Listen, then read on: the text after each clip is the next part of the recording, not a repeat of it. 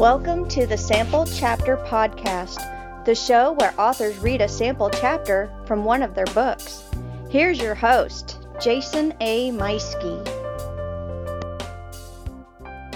Sample Chapter Podcast friends from around the world, welcome to episode 65. My name is Jason A. Meiske, thriller author and your host, welcoming you back to another wonderful week with another fantastic guest. My guest today is Brian W. Peterson, and the W is important. You're going to see why. Make sure you stay tuned for that coming up here in just a few minutes. Hey, but like I said, thank you so much to everybody around the world. And I say that because I've been checking out the numbers and got to look at a new little thing where I got to see a map of the world. And obviously, yes, the US, Canada, the UK, Australia, New Zealand, which, okay, when I first started this, to say that the show is popular in Australia and New Zealand is already beyond me. So all of you out there in those areas, oh my gosh, thank you so much for making this show popular out there in that area of the world. But, you know, to look at the map today and to see that I've got listeners in Honduras, Brazil, Ireland, Sweden. Oh my goodness, Sweden. And a place I used to call home for a few years, Japan. Wow, everybody, all of you out there listening, thank you so much. I am extremely humbled. And I just, you know, I'm grateful that you're finding value in this show. And, you know, this just makes me want to try that much harder to make sure that each and every episode is the absolute best that I can give you. To everybody around the world, thank you. Okay, I'm going to try, that's enough of that. No more, I'm going to get choked up. Man's man, here I am. Let me grab my whiskey and my cigar. Yeah, all right. If this is your first time listening to the show, thank you so much for tuning in. Please subscribe so that way every brand new episode downloads directly into your device. Also, don't forget to go and follow us on social media, Facebook and Twitter, where we have pages on both of those locations. And that's also where we share every episode. And again, another one of those things I've been looking at here lately is I know people are checking out the website because I'm seeing a rise in clicks for people following, you know, clicking in and following through to the website, which is awesome because it means you can see what the book cover is for each episode's author.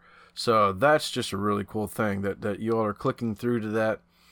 If you are an iTunes subscriber like I do with my podcast, you don't get to see that kind of stuff. So it's important to, you know, make sure you check out and like and share the episodes if you're following us on Twitter or Facebook, because that's where you see the whatever the book cover is. That's the link that you click on to listen to the episode.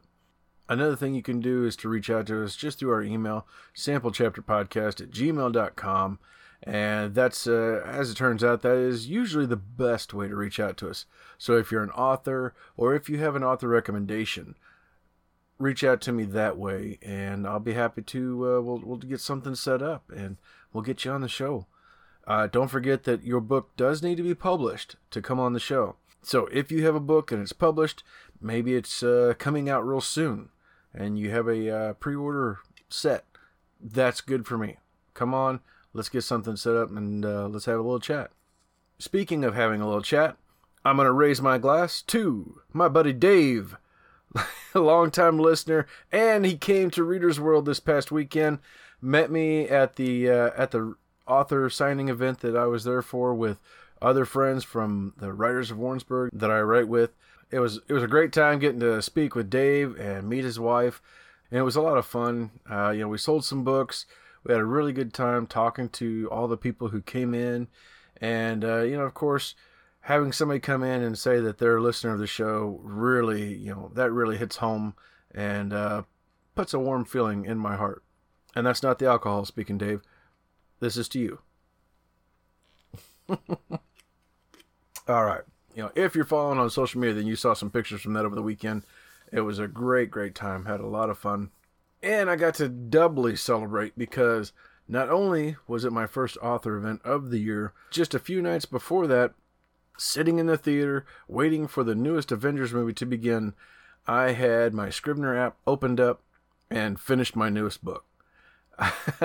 we got into the theater, had a seat, we had plenty of time ahead, and waiting on the movie, and I had already been just frantic because I couldn't wait to finish the book. I knew how close it was, and yeah, I mean, I owe so much of this to Scrivener. Having the desktop app synced with my phone so that I can log in and write on it anytime I want to, and they're always connected. The files are always up to date, so I just pick up right where I left off, no matter where I am, and it was awesome. Like I said, I opened it up and got to writing, completed the last couple pages, typed out the end, showed it to my wife, and she was like, "Oh, that's great, honey. Congratulations. Now shut up. The movie's about to begin." So, no, she was much nicer than that. She was great. But, it was just moments before the movie began. And it was nice because it allowed me to relax and enjoy the Avengers. And I'm so thrilled to have my second story done. It's not done. It needs some editing. I've got to fix a lot of things. But just to have that first draft completed and being able to begin the editing process is a huge accomplishment for me. Not only because it's my second book, but also because my first one took about 7 years. So all you first-time writers out there, I know how you feel. This one I began in November, and through most of December and the first probably 2 weeks of January, I really didn't do any kind of writing. So I wrote this pretty fast, my fastest to date, and it was a great experience, and I'm looking forward to doing it again down the road. Whenever I have more time, I'll talk to you a little bit more about the book, but right now I do want to make sure and say, not only saying my thanks to Scrivener, and you're going to hear an ad for them here in just a moment, but also want to say thank you to U-Store All, the premier self-storage facility in the Warrensburg area. They've been a long-time supporter of this show and of me, and I wouldn't be here without their support to begin with. I also want to give a big shout-out to Pop Goes the Culture Network. Their network of shows, it's amazing. They have so many great shows. I'm very happy to be a part of it. And I'm having a great time being able to chat back and forth with a couple of other guys and girls from the shows. And you gotta get in there and check out some of the things that's going on. They got interviews with movie celebrities. And don't forget to check out the show notes for the sponsors and Pop Goes the Culture. And it's great stuff, I promise you. So, yes, as I was saying, this week's guest is Brian W. Peterson. He's a thriller author out of Kansas, not too far away. We met at the Planet Comic-Con last month. And, we just had a few moments to chat before something interrupted us. I don't remember what it was, but but he was actually not too far from a friend of mine, William Schlichter, who was also up there, a previous guest as well. And, fortunately, he and William got to chatting, and William said, "Yeah, you need to get a hold of Jason." So, thank you so much, William, for helping us get connected. Brian and I have a fantastic chat about his influences, which, are among them Edgar Allan Poe, how he's been writing since childhood. And we also discuss how he's inspired by the dreams that he has at night. He has very vivid dreams. And we talk about that. And I got to say, although he has a history in TV and film and some screenwriting, he does very good with the segues, as you're going to find out. So he really picks up on little things that I say and works it right into, oh yes, and speaking of that, my next book. It was fantastic talking to Brian. He was a lot of fun, and you're going to love it.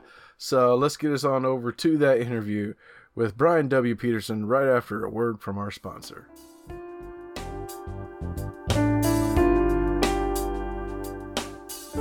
Jason here.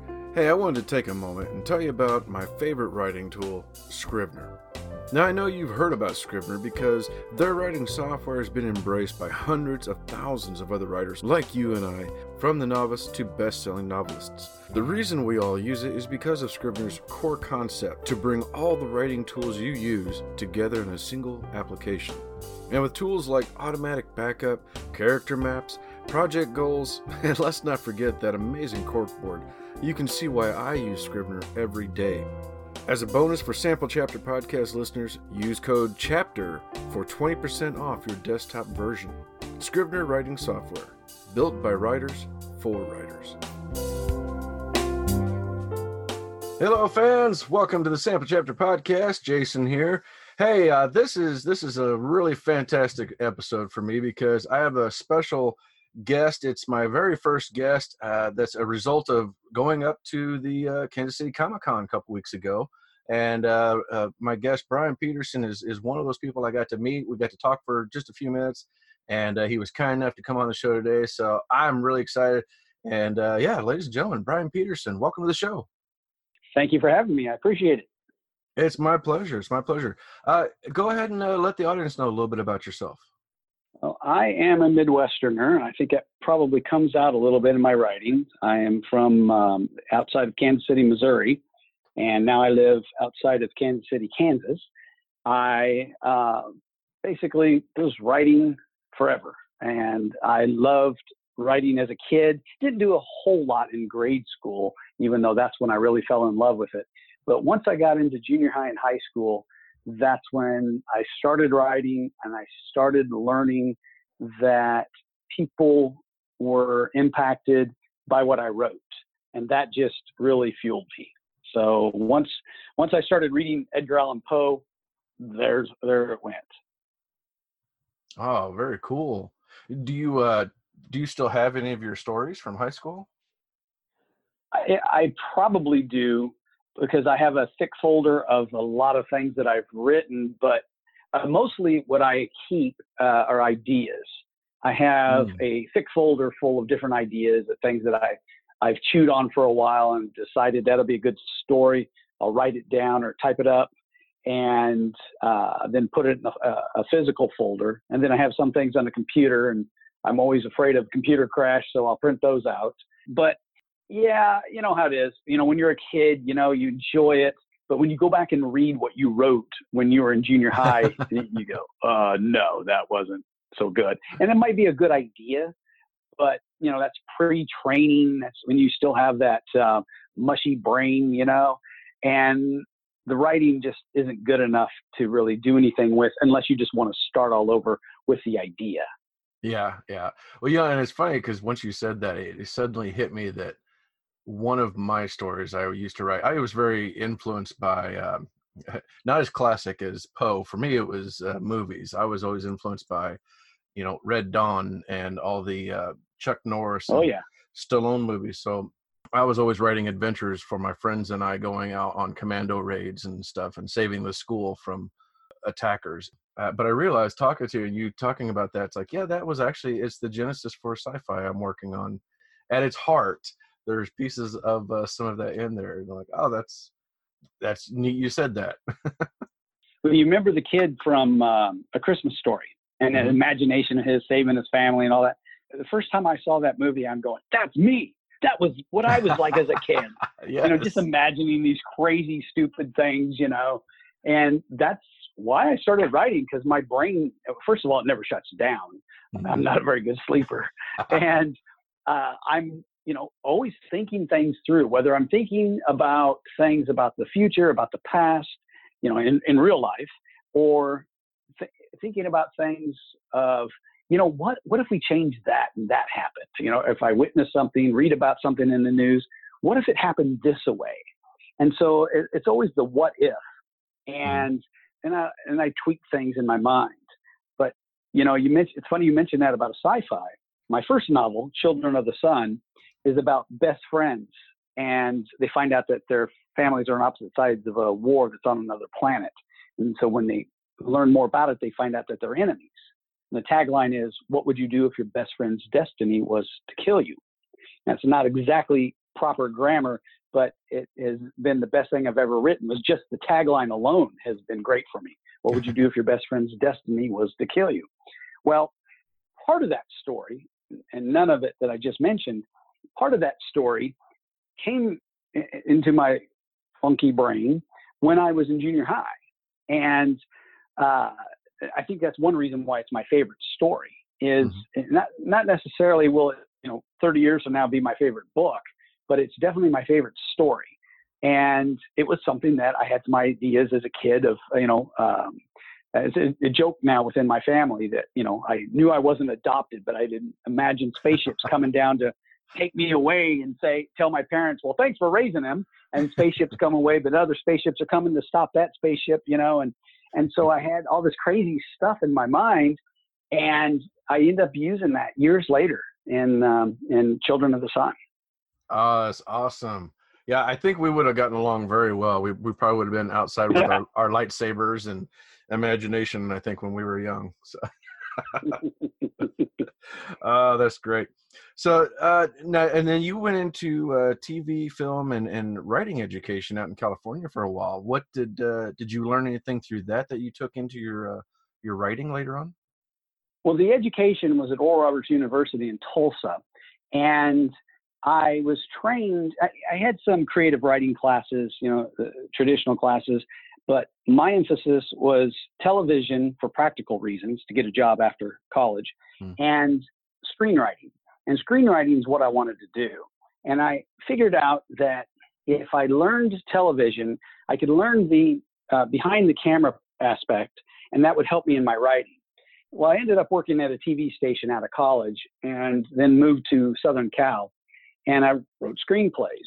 Now, it didn't go as well as I wanted, but I did get a 30-minute short produced, and that was a lot of fun, being on the set with an actual Hollywood crew, and boy, that was a lot of fun. I really loved that. And then I got to play the dead guy in the opening scene. That was a lot of fun until I found out I had to lay down in the desert, hot dirt. That wasn't any fun, but it was a good experience. I had a great education, and that's why now I tell people who ask me, hey, I want to write. What do you think I should do? I tell them, number one, write a lot, and number two, get some kind of training.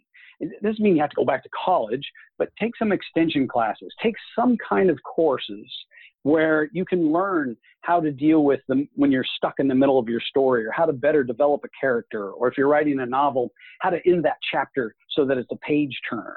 And so it was a really good education for me at Oral Roberts University. But then when I went to California, even though it didn't work out right, I made contacts, and that's why all three novels that I've written, they came from screenplays, and those screenplays are optioned by a Hollywood film producer who, if we get the funding, and he's done things that are made in the theaters, but if we get the funding, then we can have them into full-fledged movies, and that would be awesome. Yeah. Oh my gosh. Wow.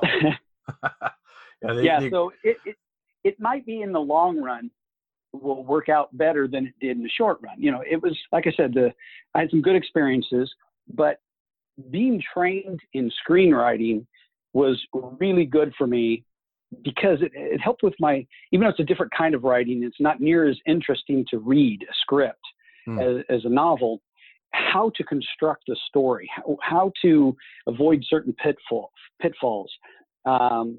I learned these things in my screenwriting education, and then as I wrote screenplays. So I approached my novels as 3-act plays, as a screenplay is. And as I said, I've my first 3 novels all came from scripts. So I used those scripts as outlines for the novels, and then expanded upon them from there. Wow. Okay. Well, that definitely is some great lessons then, and I love your tips there about that's a great way is not only the writing every day, but then look for ways to grow.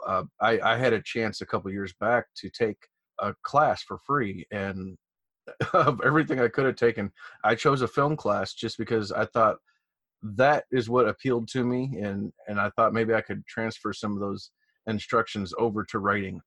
And I was right. I had a blast, and I learned so much, and so much of my writing I consider how's this going to look? And yeah, it's great advice. Fantastic. And what's really interesting about it is it's great for the writer. Now, if someone just goes and picks up a script, it's boring reading because it's all visualization.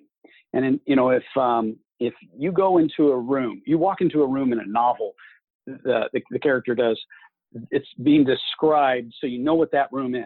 So I met you at Planet Comic-Con.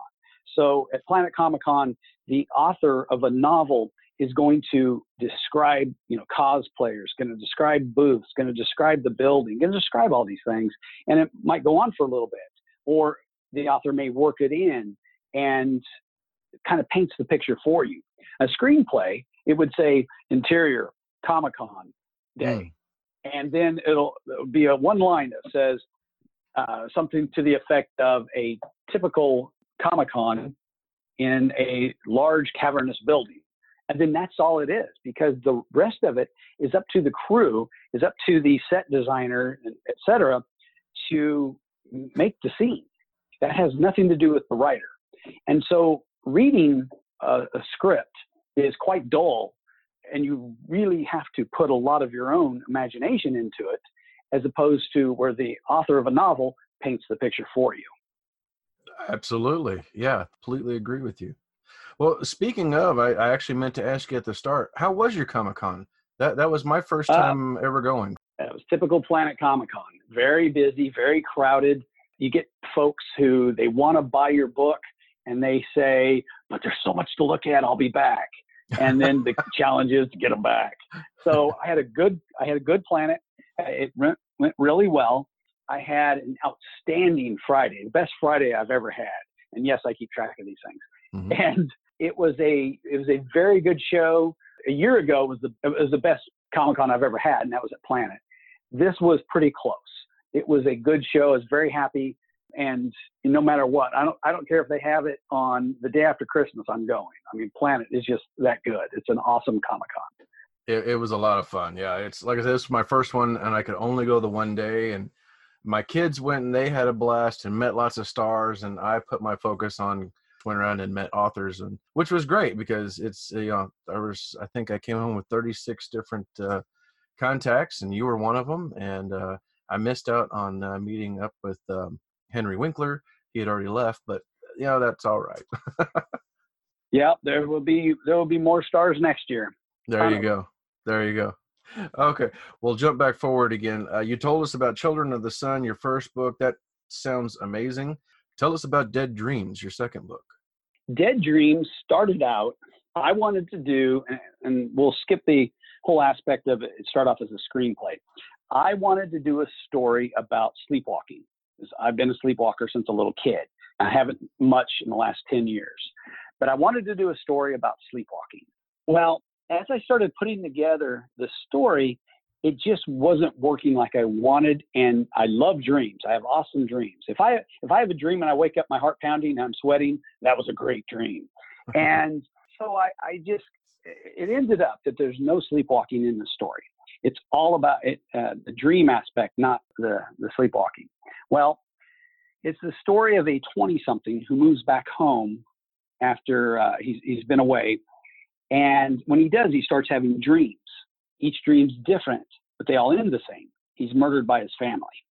So naturally, he's concerned that these may be premonitions, and he starts researching dreams, trying to figure out why they're happening. But the more he has these dreams, the more intense they become. And as they grow in intensity, he begins to lose touch with what's reality and what's dream. So he decides he either has to stop the dreams or he has to stop his family. It's called Dead Dreams. Wow. And I had a lot of fun with that, because a dream, I just would basically get a chance to make up another story within the story. And so there are a series of, to me, from my point of view, mini stories within the main story. But they all got to end the same way. And, they're different. But so that was a lot of fun for me. And anything to do with dreams. I have story ideas from dreams. And obviously that's not how I get them all, but I've gotten some cool ideas. And, I have just really intense dreams that are sometimes violent. I know people are going to now call a psychologist, but I have dreams that are pretty wild in nature and what happens, and I love them. I just think it's great. Absolutely. Oh my gosh. Yeah. I love when it all of a sudden hits you and you're like, oh my gosh, I just remember this dream I had last night. I got to find something to write down, or where's my phone so I can record this real fast. Yeah, really. Well, and I did a lot of research on dreams because of it. And according to psychologists, certain things mean certain things. When I said that kind of funny, but what I mean is fire may mean something. Presence of a knife may mean something. The character in your dream changes to someone else may mean something, etc. So they all mean things according to the conventional wisdom of psychologists. So I had a lot to learn in the research phase of the book writing. And so that actually made it more fun for me. You know, research isn't the most fun thing in the world to do, but when it's a subject that you enjoy so much, it does. It makes a lot of fun. Oh, yeah. Yeah, absolutely. And I think especially with a subject as interesting as the symbolism from dreams, I mean, that I could see how that would be a rabbit hole, to say the least. Yes, definitely. Awesome. Well, so your latest book, Wager of Death. Tell us about this. Wager of Death is a story of some businessmen who run a small business, and they are being attacked by an arsonist and murderer. They don't know why. They don't know who's doing it. And at the same time, they're subject to a government audit. While they're dealing with all this, a junior executive proposes a bet, an absurd bet, an illegal bet, but the bet would give him control of the company if it went his way. And the real motive behind the bet is just psychological. It's just to harass the owners. But then he changes the parameters that if he wins, and he's got it rigged so he's going to win, if he wins, the loser commits suicide. So while these owners of the business are busy trying to stay alive, and deal with all these things, they're trying to stay alive and deal with this junior executive. It's called Wager of Death. Wow. My goodness. I didn't see the date on this. How long has this been out?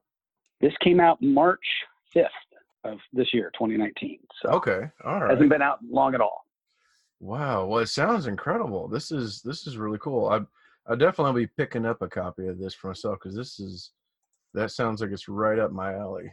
Well, and my first novel, the sci-fi adventure, Children of the Sun, it's not, it has a psychological element in the sense that, you know, when your best friend is trying to kill you, that messes with your mind, you know, but I'm really, and I like sci-fi, and so I'm oriented toward that. And then I like getting inside my characters' minds, hence Dead Dreams and Wager of Death. And Wager of Death, when I wrote it as a script, it was more of a straight drama. But when I started thinking about what I wanted to write for my third novel, I looked at that and I thought, you know, that would really be a good psychological thriller if I just upped the intensity. And so that's what I did. And, you know, like I said a moment ago, I love to get inside the minds of my characters. And this was just a natural fit when you have somebody messing with you like that. And the whole purpose of the wager, which is in writing, and the character cons one of the bosses into signing this. Because, you know, if you've worked in business, you know, it's not uncommon to give somebody a bunch of pages, say, okay, I need you to sign this, I need you to sign this, I need you to sign this. And that's what happens. And the bet itself has no value. It would be illegal if taken to court. But that's not what he has it for. The character doesn't have the bet because he literally thinks he can take over the company. He's messing with some people's minds. And that's what that's about. And so I thought, yeah, that is a natural to become a psychological thriller. And so I just upped the intensity when I wrote it. Wow. It sounds like some bosses I've known in the past. So, so what do you got coming next? Are you working on anything right now? Right now, I'm so focused on marketing this that I've stopped on my fourth novel. I will pick that up pretty soon. Fourth novel, I'm going in a completely different direction. So I'll come back to that in just one second. Books 5, 6, and 7, I'm going to break down and do a sci-fi trilogy. And I'm not in any way prepared to talk about it. You know how that goes before you get it published. But I've got the book number 5 outlined, book number 6 partially outlined, and book number 7 I just have some notes on. So I'm gonna take the route of a trilogy. A lot of people talk about, they like series, and I have a good idea for that. And that will not be based upon a prior screenplay. Book 4 is a completely different direction. It's going to be a nonfiction novel. And those I know are very rare. First one was In Cold Blood by Truman Capote. They're not common at all. And this is the story of my grandfather and his 2 brothers during the Depression, coming of age during the Depression, and then going off to war. One did not go off to war because physically could not pass the physical. And then that was my grandfather. And then his 2 brothers went off to war, one to the Pacific, one to the European theater. One came home, one did not.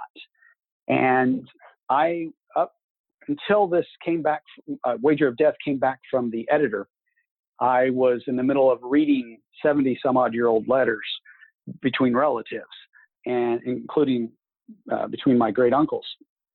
And there's some really interesting things that happened in my family that make a nonfiction novel possible. And, because this is going to be something I'm not going to fictionalize at all. The only thing that'll be fictionalized is the dialogue, because I wasn't present. Otherwise, it's all going to be true. Well, if it's going to be all true, that's a lot of research to get everything right down to what kind of cookies would my great grandmother bake. And so there's a lot of research that I'm doing. It's just a case of, if I can't say that it's true unless it's true. And so this is going to take a little bit of time, but there's really a lot of stuff here. So it's going to be World War II story. Wow. Well, it sounds like a really worthy passion project, and you'll have to let me know when that's ready, and I'll be happy to give it a shout out. Let everybody know that it's available. Sounds good to me. Great. Well, where can we find you online and follow you? Children of the Sun is available anywhere new books are found online. Although, quick caveat, I'm having trouble with Amazon on the paperback version, but that's another story. My publisher and I are both struggling with them on the paperback. So they're selling used versions for $2. But to get a new copy, you can go to Barnes & Noble, Smashwords, Goodreads, you name it. Dead Dreams and Wager of Death, as I speak, are only Amazon. I'm going to be changing that pretty soon, but I'm learning the ropes when it comes to those kind of things, because I had a publisher for my first novel, publisher for my second, a different one. The third one, Wager of Death, I self-published.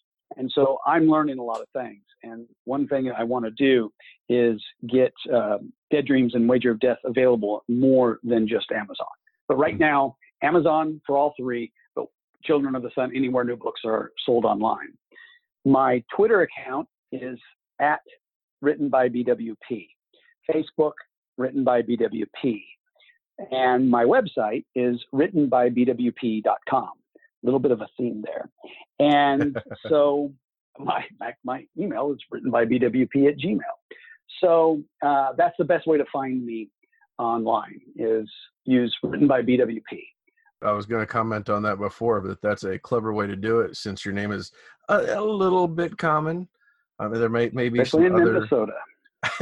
There's a lot of them out there. Trust me on that. Yeah, and in fact, always use my middle initial when searching for me, W. I'm Brian W. Peterson, because of that. And if you go to Amazon or wherever, look me up. If you look me up by author, just type in Brian W. Peterson. Okay, all right. Do you have on your website? Do you have the links to Amazon? I do. For the books. Okay, great. All right. So what I'll do is I'll make sure in the show notes I'll have a link directly to your website, so everybody can click on there and then follow through to the 1 or 2 or all 3 books that they want. Thank you kindly. Absolutely. Well, Brian, I could spend all night sitting here talking with you. Clearly, I should have spent more time at your booth. I can't remember what happened, how we got sidetracked, but I look forward to talking to you again sometime and running into you at another con. Thank you so much for coming on the show. It's been a lot of fun talking with you. I enjoyed it. You get two Midwesterners together, and oh boy, look out. Absolutely. Well, ladies and gentlemen, I'm going to hand the floor over to our guest, Brian Peterson, with Wager of Death. Okay, I'm going to read from chapter 27 of Wager of Death. Wearing a pair of shorts and a t-shirt, which featured a surfer on the front, friends would not have mistaken the figure for anyone other than Troy, but friends were not around. Instead, as he exited the bar, quiet permeated the ocean air. Cars lined the street, a block from Pacific Coast Highway, but the absence of human life added to the stillness, except for a shadow which popped up in front of Troy's car. Troy saw the figure when it reached arm's length. The first attempt at a question, or was it a greeting, ended with an abrupt movement from the shadow and an explosion emanating from the top of Troy's head, cascading downward through his neck, to his shoulders, and into his chest. Thrust into unconsciousness, he did not feel the inevitable pain which followed. Troy's next sense of awareness dwelled on the intense throbbing in his head. Agony, foggy thoughts, log-jammed. Questions abounded, but only the intense pain from the crushing blows he received mattered. His focus on the pain left him unaware of his surroundings. As the minutes passed and the fog eased enough to allow thoughts to flow again, he attempted to reach up to feel the source, the top of his forehead, above the outside of his left eye, but a new thought entered the haze. He could not move. His hands and feet were tied. The severity of the pain prohibited cogent thoughts from reaching maturity. Had he maintained the ability to reason, he would have explained to anyone who had listened he felt as though his head had been crushed in a vice while set on fire. Throbbing combined with an ache made him wish he could detach his head. A loud ringing in his ears made the pain worse. The act of thinking remained impossible, as though part of his brain had been shut down for repairs. The impenetrable darkness added to the confusion. He cannot ascertain his location, and his lack of mobility added to the feeling of being lost, of hopelessness, and that unrelenting, piercing ringing. Time passed. How much he did not know, but parts of the brain seemed to be open for business. His left eye was closed. His hearing was limited by the ringing. He lacked memory of how he found himself in such a predicament.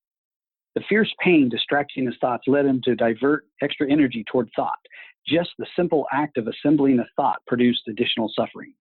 As the seconds gave way to minutes, his senses slowly regained their powers. He detected the sensation of motion. He was in a vehicle, probably a trunk. A man, a mere figure in the darkness, had struck him with a heavy object on the front of his head. Troy had a brief flash of a memory, a voice, whose voice he could not be sure, telling him if he ever found himself locked in a trunk by a kidnapper, he should kick out the taillights so a police officer would spot the vehicle. He dwelled on that thought for what felt like an hour, 10 seconds in reality. Before reaching the conclusion, he was tied to part of the car. He could not roll over to kick out a taillight. He could not roll over. He could not kick. He could only move his fingers and his head, and moving his head proved a painful mistake. Troy lacked the ability to track time. For all he knew, he could have been in the car for 10 hours. It seemed like days. He only knew the vehicle had stopped and he had not resumed moving. No voices, which meant no police officer or other person to come to his rescue. Only incredible pain. Unbearable throbbing pounded his skull. The trunk opened. The darkness shielded the identity of his assailant. The sadistic villain picked up an object near Troy's feet and lifted it at an awkward angle. With a sidearm stroke designed to avoid hitting the car, the attacker struck Troy in the ribs. Metal cracked multiple ribs. Troy's scream was truncated by a devastating blow to his jaw. Troy heard himself groan. Consciousness did not remain steady. He felt as though a knife had been jammed through his skull from his forehead to his jaw, not realizing it was the result of the original blow to his head. Or was it the strike to the jaw? Wrists tied together, labored breathing punctuated by gasps, stabbing pain in his left side, ankles tied together, lying on a hard wood surface, blood in his left eye.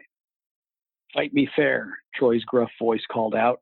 He felt as though he did not utter the words, that someone standing next to him spoke on his behalf, yet he meant every word with great conviction.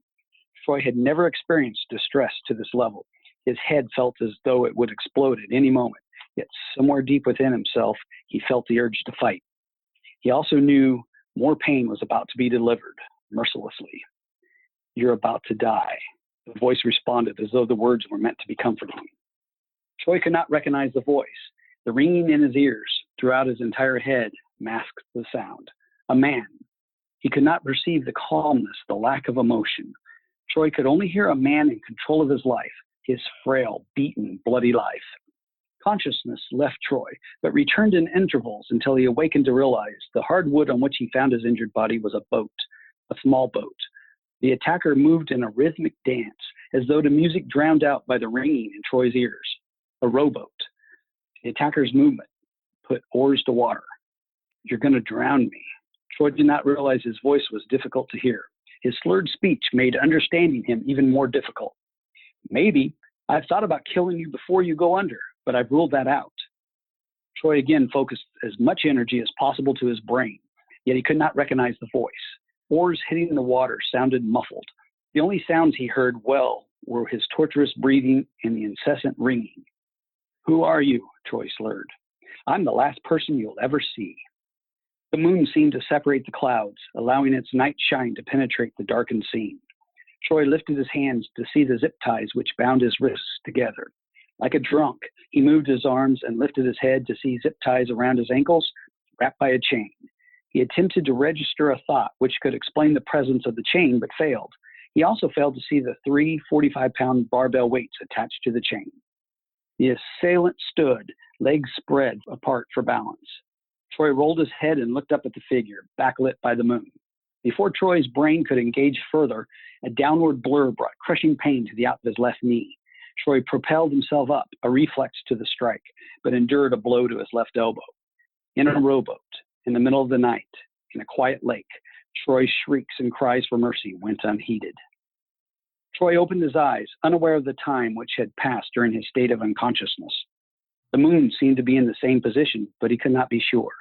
He could not be sure of anything except excruciating pain, although he did notice he was positioned on his left side. He lacked the mental acuity or physical strength to roll off his side, to take weight off his broken knee and elbow. "It took you long enough to wake up again." The voice was not finished with his subject.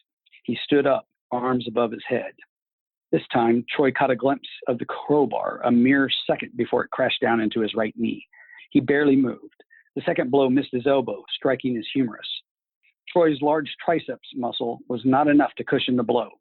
Before his brain could tell him what to do, another strike met its target, shattering the elbow.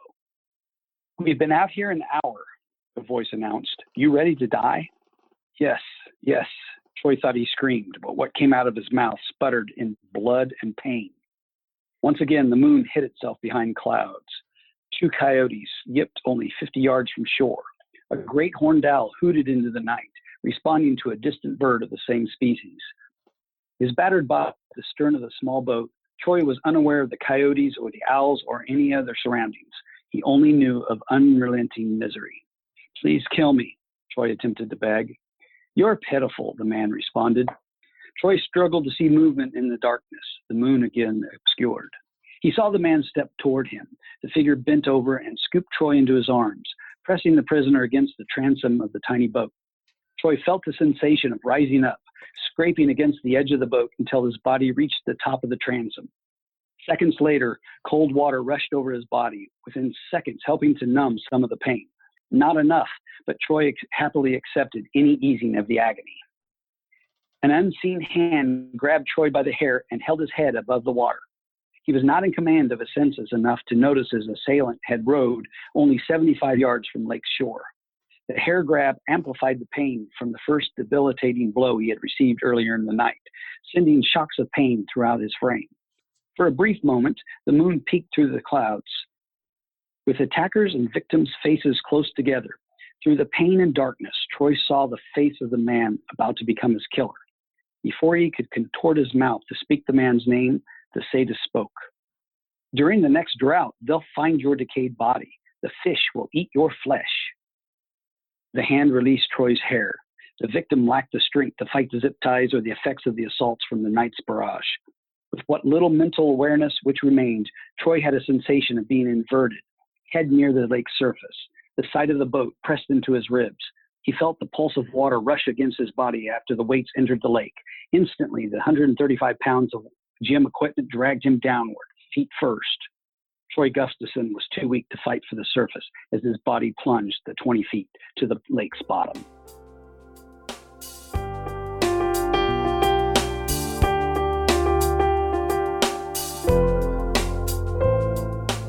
That was Brian W. Peterson reading a sample chapter from his latest book, Wager of Death. Hey, that was fantastic. It was very, very thrilling, and I've already gone out and picked up a copy of that book on KU. You need to do the same. Don't forget to click the links in the show notes for Brian's website and his social media pages. There's also links in there, of course, for all our sponsors and friends of the show. Don't forget to like and subscribe to the show so that way each week you don't miss out when we have a new author, a new book, and a new sample chapter. Thanks for tuning in, everybody. We'll see you next week.